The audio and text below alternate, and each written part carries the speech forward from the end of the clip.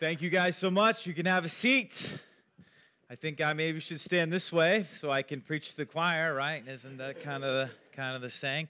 Well, you guys may be able to tell I was never picked on as a child. Do you know why you can tell I was never picked on as a child? Nobody in their right mind would wear a getup like this if they were ever picked on as a child, you know. But, I do remember one time I was at my cousin's, and I would go to my cousin's for a week every summer there for a few years for, believe it or not, basketball camp. And we'd go to basketball camp in the morning, but then we'd go swimming in the afternoon. And I remember going swimming at the pool in the afternoon. And I remember they had this slide, and it was my turn to go on the slide, and I was about ready to go up the slide. And I was probably in about 6th grade, maybe 5th grade. I was always really big for my age. Part of the reason I was never picked on probably was I was always really big. I was 6'3" by the time I was in 8th grade. But I remember going up to this ladder, and this high school, maybe he's even a college guy, came and shoved me out of the way. And I said something under my breath, like sarcastic. It wasn't even that mean, like, yeah, go ahead or whatever. And he stopped, and he turned around, and he shoved me. And he said, "What did you say?" It was like the time I remember in my life when I was a kid. It was like, there is nobody here to save me. This guy is way bigger than me. What in the world am I going to do? My cousin was with me, and he's always been about a head and shoulders shorter than me, so he wasn't going to do anything. And I remember feeling so helpless in that moment. I felt so small, and he was so big. Thankfully, one of his friends just said, "Hey, man, come on, just let's go," whatever, and kind of got me out of the situation. But I still remember that fear. And for everybody that has ever gone to school every day and felt that every single day, I cannot imagine that had to be a horrible, horrible thing. But as we think about that story, I want to tell one other quick story. A story that is not a story that I made up. It's a story in the Bible, and I want to read it to you. And this will be a test, I listened to a podcast this week. It was a debate. Are smartphones and our devices making us dumber? That was a debate. So for all of you who don't use them very much, this is your opportunity to show what great attention spans you have. And for all of you who do use your devices a lot, you can prove that it's not making you dumber and you still have a great attention span. So this will be a competition, okay? So let's look at Genesis chapter 37, starting verse 1. This is a familiar story to us, and you are going to see that I'm going to skip most of it. But there's just one really big thing I'd like us to get from it this morning. It says, Jacob lived in the land of his father's sojourn in the land of Canaan. Now let me help you think about how we got to this point. So you have creation, you have Adam and Eve. After an Adam and Eve, you have Cain and Abel. Cain and Abel goes on, and then after that, the world gets worse and worse. You have Genesis 6, which no one knows what that means. Then you have the flood, and the flood happens, and that goes in the whole world. Then people begin to have more and more kids and grow together, and they decide they don't want to separate, so they build the Tower of Babel, right? And after the Tower of Babel, then we have this really big shift in the Bible. This happens in Genesis 12, like in the first 12 chapters of the Bible. God starts working with one family. It's Abraham and his descendants. They are like what the whole rest of the Old Testament is about, and of course Christ is ultimately descended from them. So you have Abraham, and he has kind of a famous son named Isaac, and he has kind of a famous son named Jacob.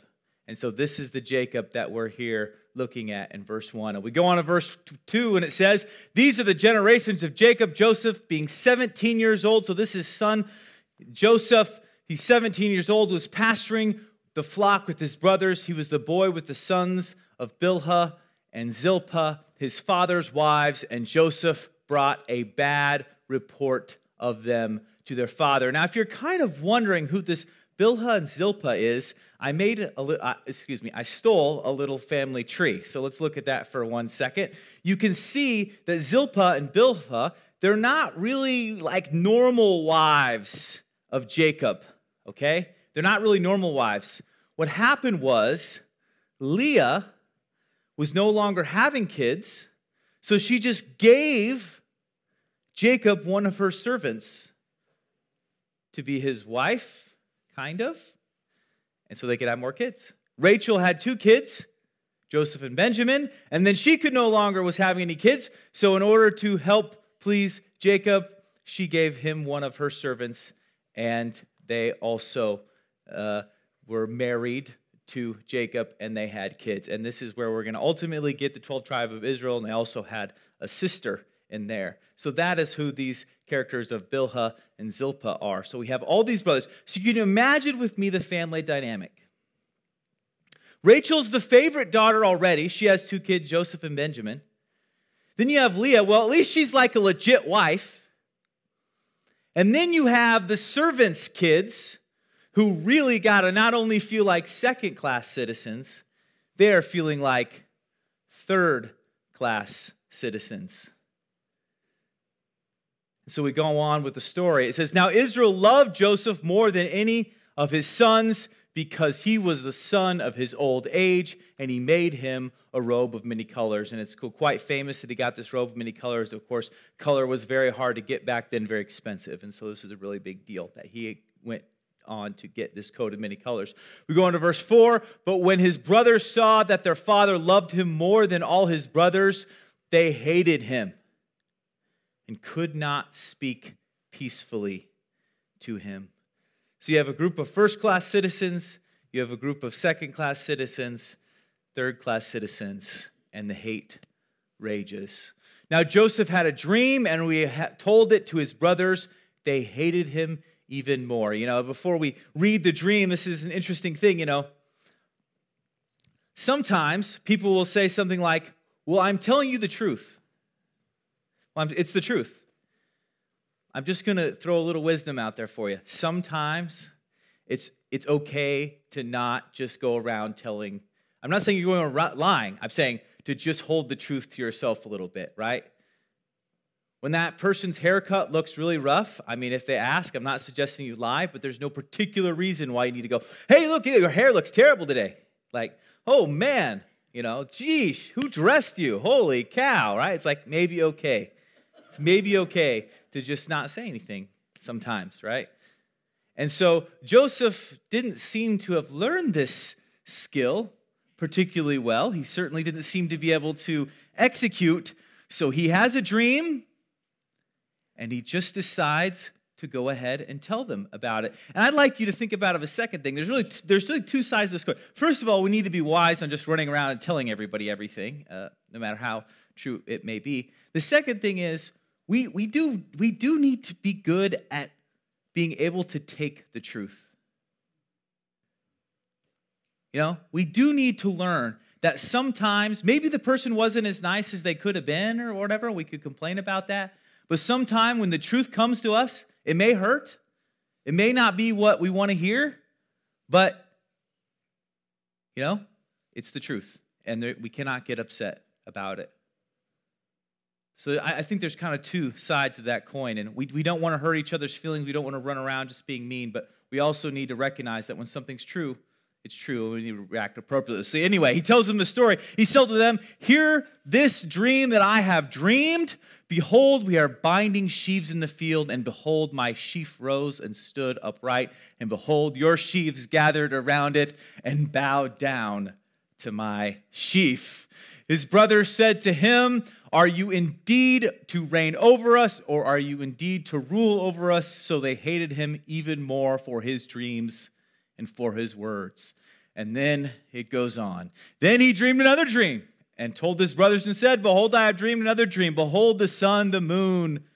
So it's probably his parents, the sun and the moon. And the 11 stars were his brothers, were bowing down to me. But when he told it to his father and to his brothers, his father rebuked him and said to him, what is this dream that you have dreamed? Shall I and your mother and your brothers indeed come to bow ourselves to the ground before you?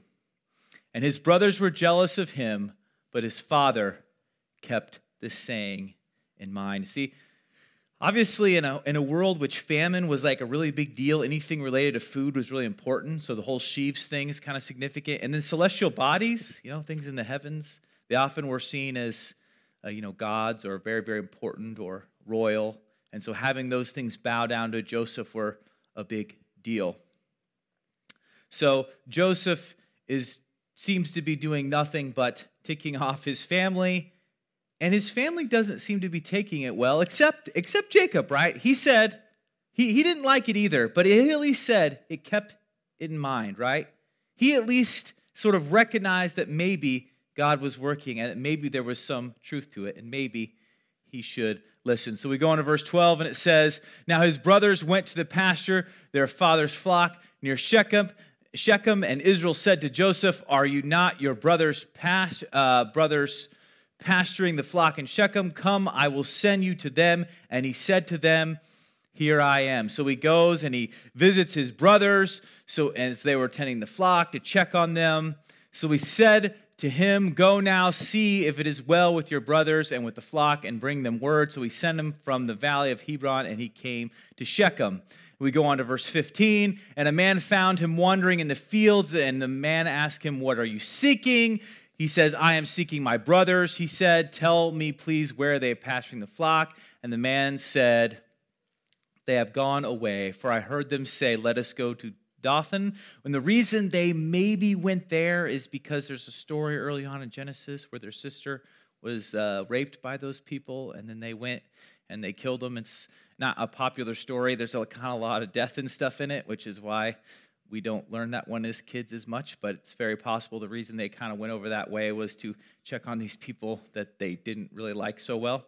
So Joseph went after his brothers. Verse 18, "They saw him from afar, and before he came near to them, they conspired against him to kill him." Now, I've got a couple cousins that I've seen really fight like absolute crazy. My brothers and I didn't fight they would.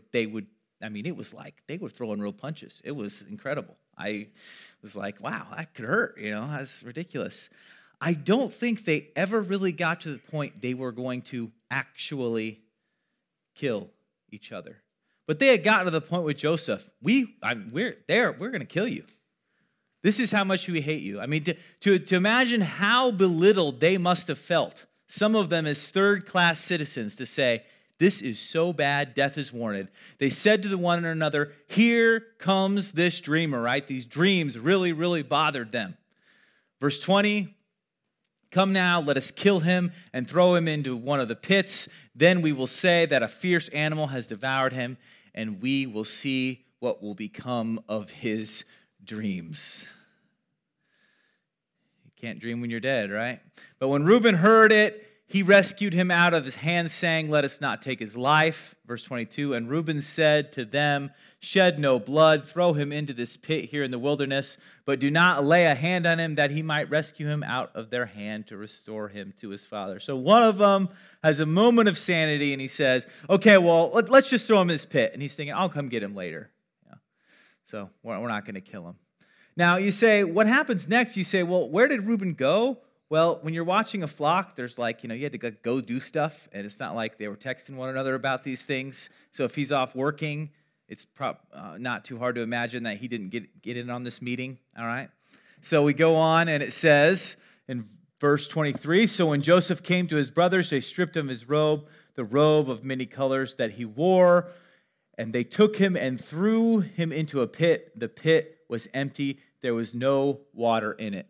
They sat down to eat, and looking up, they saw a caravan of Ishmaelites coming from Gilead with their camels bearing gum, balm, and myrrh on their way to carry down to Egypt." And of course you say, we could kill our brother, and that would be nice. We could just throw him in a pit and he'll probably die. That would be nice. But what if we got rid of him and we got money at the same time? When I was stealing snacks and my sister was telling on me, there were times I was ready to sell her as well. It was very frustrating.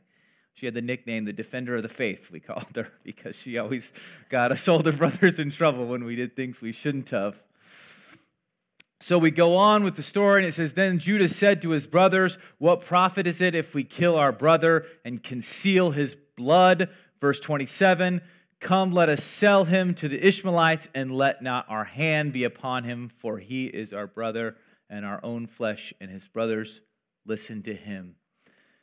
Verse 28, "Then the Midianite traders passed by, and they drew Joseph up, lifted him out of the pit, and sold him to the Ishmaelites for 20 shekels of silver. They took Joseph to Egypt."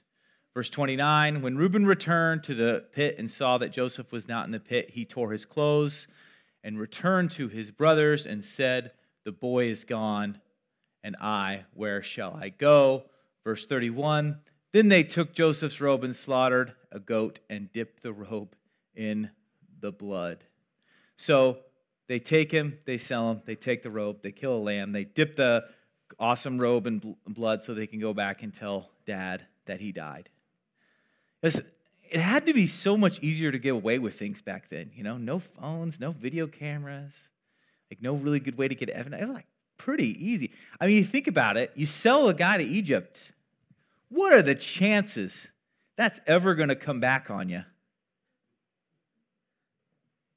I mean, it's hard to even travel from one place to the other. It's like a royal pain to even camel that far. They're good. This is bulletproof. We go on to verse 32, and they sent the robe of many colors and brought it to their father and said, This we have found. Please identify whether it is your son's robe or not.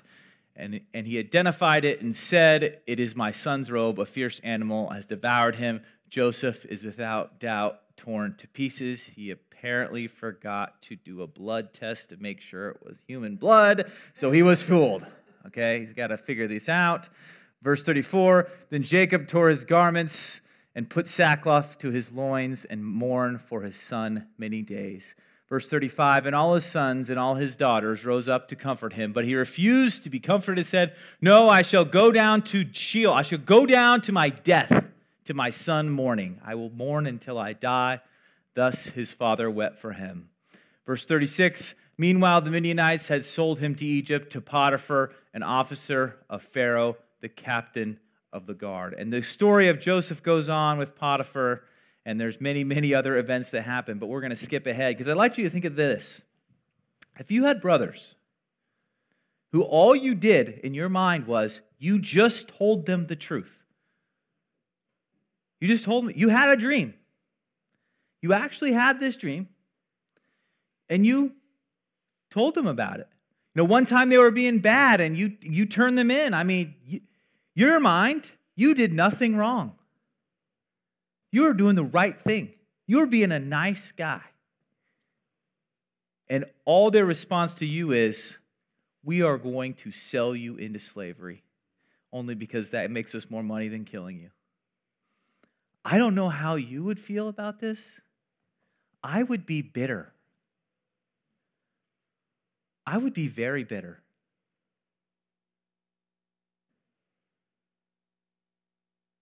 I would be thinking every day I'm in a servant or in jail. If I ever get out of here,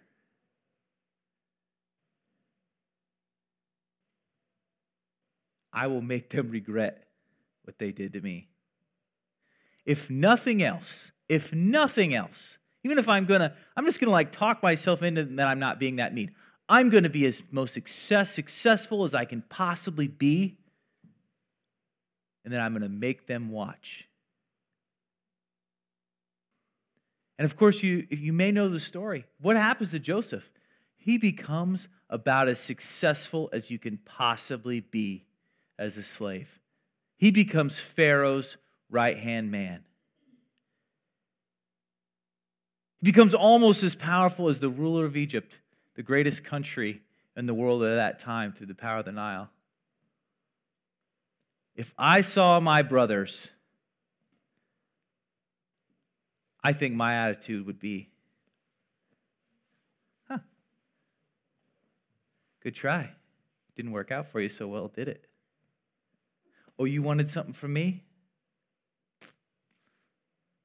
Sorry. Maybe you could spend a little time in slavery. See how it works for you. You thought it was such a good idea. Hey, it worked for me. I mean, I'd be up at night thinking of smart aleck remarks. I'm not really that good at them. I'd be writing them out and testing them on my wife to see which one of these was the meanest. Which one of these would be the jerkest? How to be passive aggressive 101. Is there a book out there like that? It's probably one how not to be, but we get to the time when he reunites with his brothers, and it says in Genesis chapter 45, verse 4, so Joseph said to his brothers, this is when he sees them, he tells them who he is, they recognize him, come near to me, please. and they came near, and they came near because, he could kill him at the snap of his fingers. He had to do what he said at this point. I would have been like, come here. Gotcha. And he said, I'm your brother Joseph, whom you sold into Egypt. And going on to verse 5, and now do not be distressed or angry with yourselves because you sold me here, for God sent me before you to preserve life. So Joseph made a choice. He could be bitter at his brothers, the choice that probably all of us would make. He chose to push away the bitterness, and he chose to have a joy-filled life. There's times when we're happy and sad, but we can always choose to be joyful. We can always make that choice. And you know why we as believers can make that choice when it's maybe so hard for others? When everything's going bad for us. And when everything was going bad for Joseph, he didn't know he was going to be the right-hand man of the king. And we may never become the right-hand man of the king here on earth. But we know that one day, just like it was for Joseph, it's all going to work out for us. One day, we'll spend an eternity in heaven. And no matter how difficult, no matter how mean someone may be here to us, no matter how terrible someone has tried to make our life, no matter how much tragedy has struck, we, like Joseph, we can choose joy. We can choose joy. Without the promise of eternity, I don't know how you talk someone in to joy when there's tragedy. I've lost my child, I lost my parents, I lost my brother, whatever it may be. You say, don't worry, it will be okay. Will it? Will it be okay? Why would it be okay? All you can hope for the rest of your life is the hurt and the pain that has brought. But with Jesus Christ coming to earth and offering us an opportunity to spend an eternity with him, we can have joy even in those sorrowful, difficult times. Christ came to the earth and he brought us joy. Let's pray. Dear Lord, we just thank you so much this morning. We just thank you so much for the story of Joseph, and we just thank you that he was such an example to us that I'm sure through that whole time he didn't know it was all going to work out, or he knew it would work out somehow. He certainly probably didn't know it was going to work out quite that well. Lord, I don't know how it's going to work out for each of us, but Lord, I know that one day we will be with you forever, and it will work out. We just pray these things in Jesus' name. Amen.